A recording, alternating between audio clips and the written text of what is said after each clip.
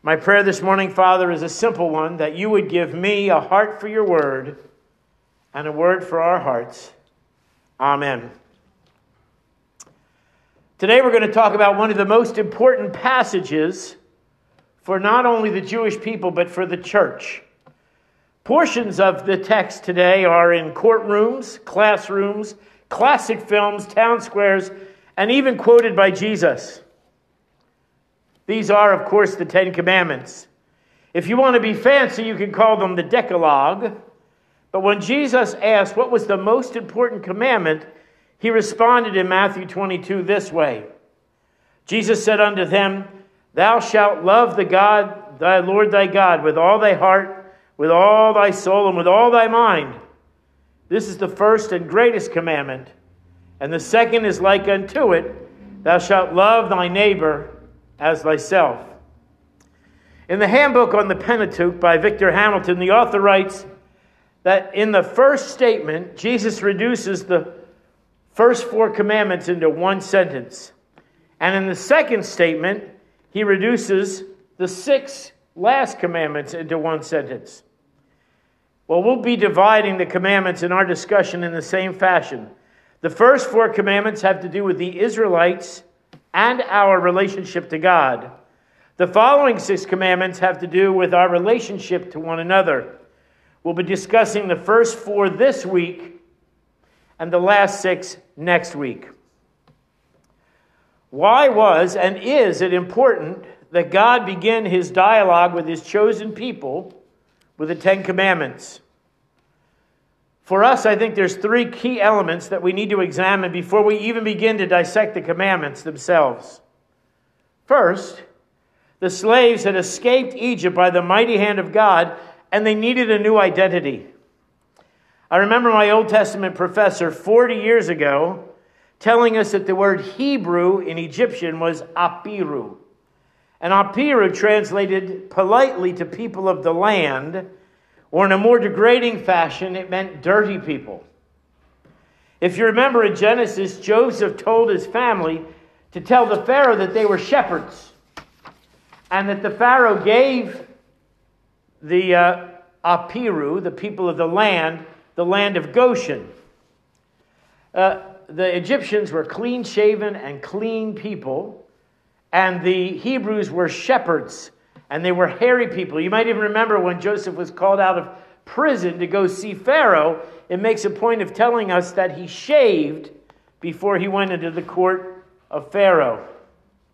Now in Hebrew, the word Hebrew can be translated to cross over or to pass through. And since the time of Abraham, his family were nomadic shepherds with no claim to a land of their own. So this new nation, fleeing their Egyptian oppressor, were travelers still. God had promised his chosen people a land of their own, and certainly they could not enter this new land and life with a collective identity as slaves, shepherds, or even dusty, dirty people. Through the Ten Commandments, God will begin to establish their identity as his chosen people. Secondly, these travelers needed to be different. They had lived in Egypt for over 400 years. In some ways, and I made this word up, they needed to be de-Egyptified. The customs, gods, and societal structure of the Egyptians were ingrained into the current DNA of these people. I have a friend, a pastor from Korea, who is a pastor of an Anglo United Methodist church. And when I visited his home, he would often remark, America ends at my front gate. You are now in Korea. His home reflected Korean dress, customs, food, and language. This is the challenge that faces the people of God even today. The outside world infiltrates, infects, and influences the people of God. The Ten Commandments helps to establish and distinguish God's people from the nations around them. Thirdly, every nation needs boundaries. As a father, I work diligently to establish boundaries for the behavior of my children. In the Ten Commandments, God does the same for his children. These commandments will certainly distinguish the Israelites from the surrounding nations. One of my favorite Robert Frost quotes from the Mending Wall says, Good fences make good neighbors. These commandments will certainly make it clear to whom God is God and to whom God is not God. So, identity, customs, and boundaries are the three areas that we'll address in this study of the Ten Commandments. Primarily, the first four commandments deal with the religious identity of the Israelites, and the last six with customs and boundaries. Let's begin with the first four. I don't know about you, but I grew up with the King James. In fact, I had one of those little wooden rulers in fourth grade with the Ten Commandments on it. So for me, I still hear them in the King James. And God spake all these words, saying, I am the Lord thy God, which have brought thee out of the land of Egypt, out of the house of bondage. Thou shalt have no other gods before me.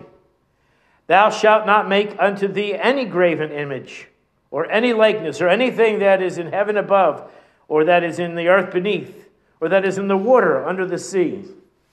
Thou shalt not bow down thyself to them, nor serve them, for I, the Lord thy God, am a jealous God, visiting the iniquity of the fathers upon the children unto the third and fourth generation of them that hate me, and showing mercy unto thousands of them that love me and keep my commands.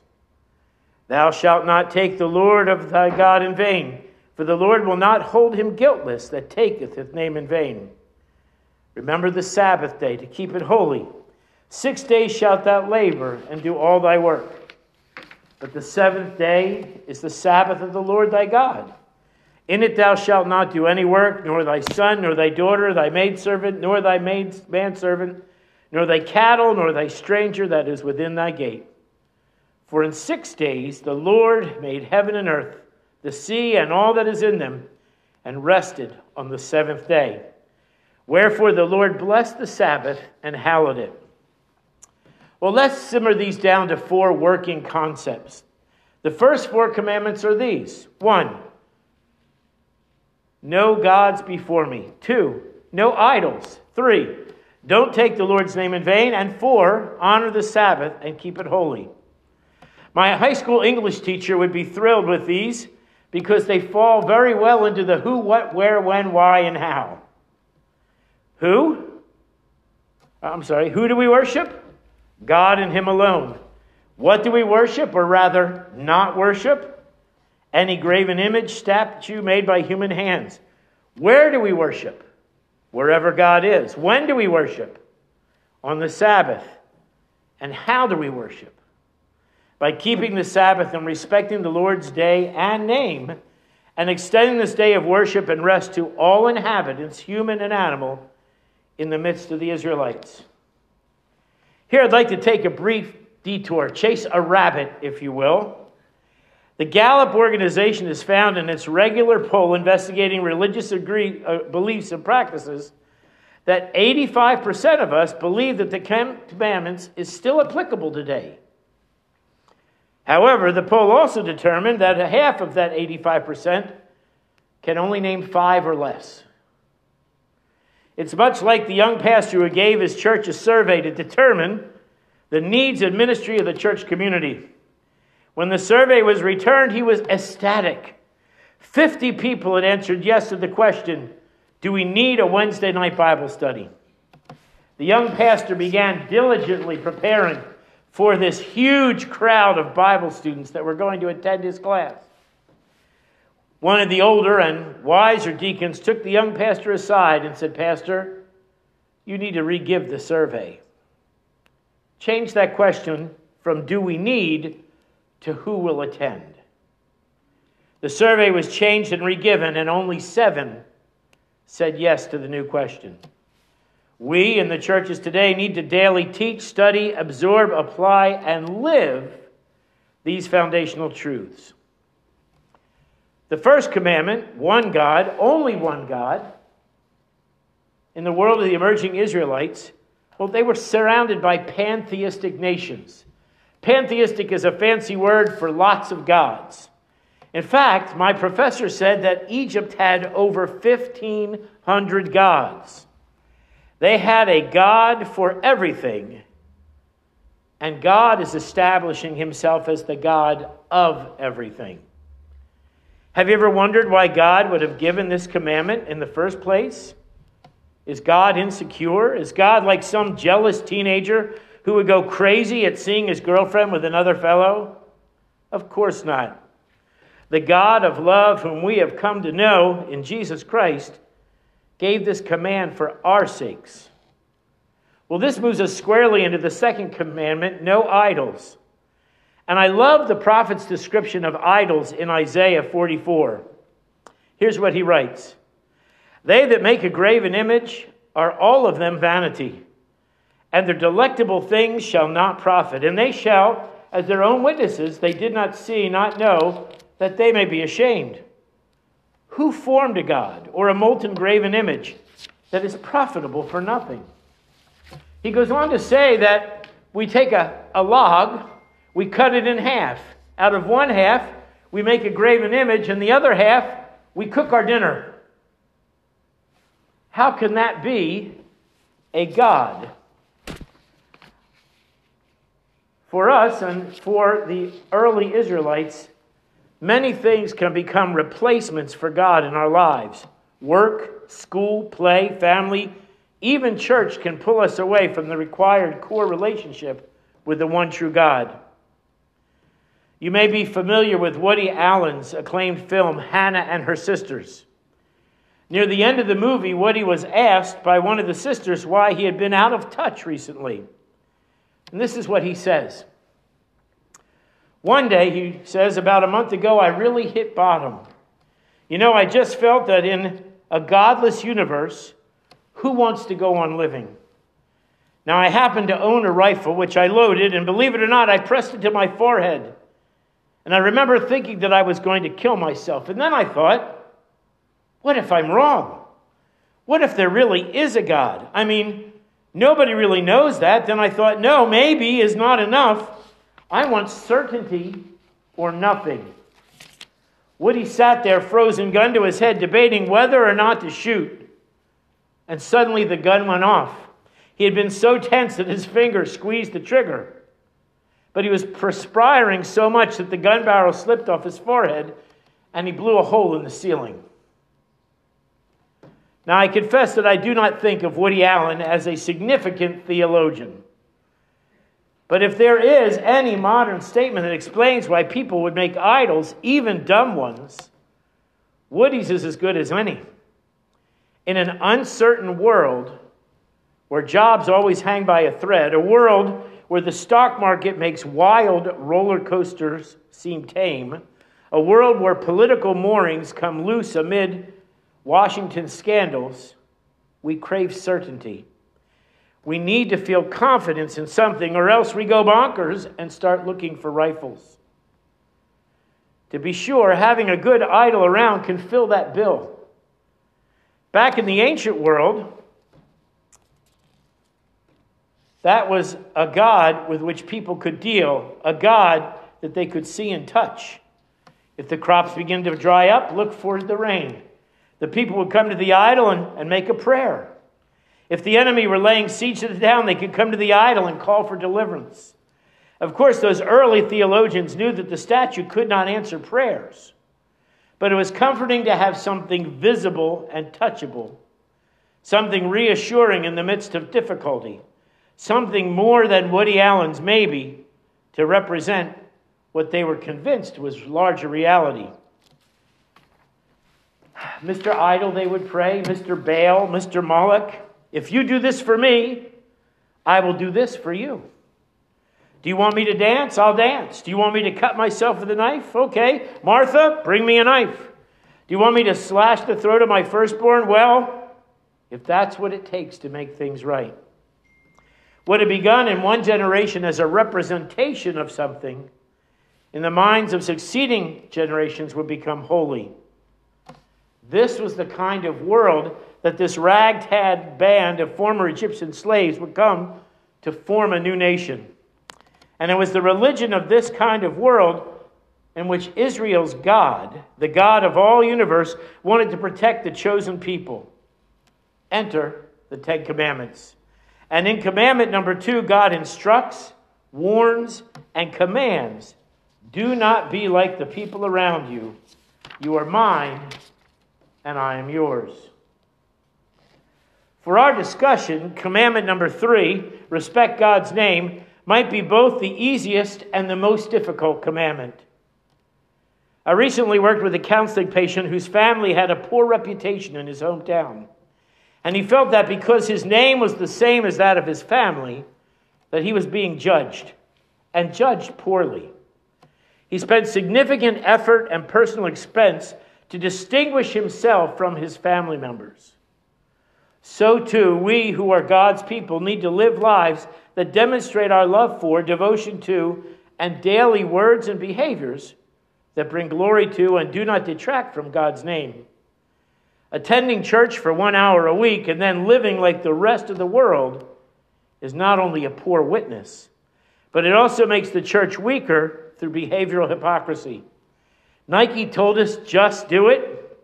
Here God tells us, don't do it. As my grandmother would say, easy peasy.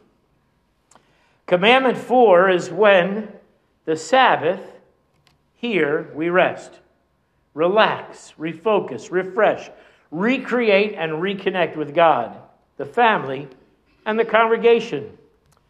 Do you remember when the world shut down on Sunday? No stores, no movies, no restaurants, no schools, no libraries, anything except the church. Our Sabbath was enforced whether we respected it or not. Even today, there's towns and communities that have what are called blue laws that restrict businesses on Sunday. And these blue laws attempt to legislate reverence for the Lord's day.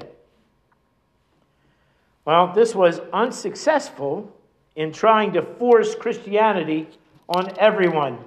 In fact, the famous English author John Ruskin wrote that Monday for him was the happiest day of the week,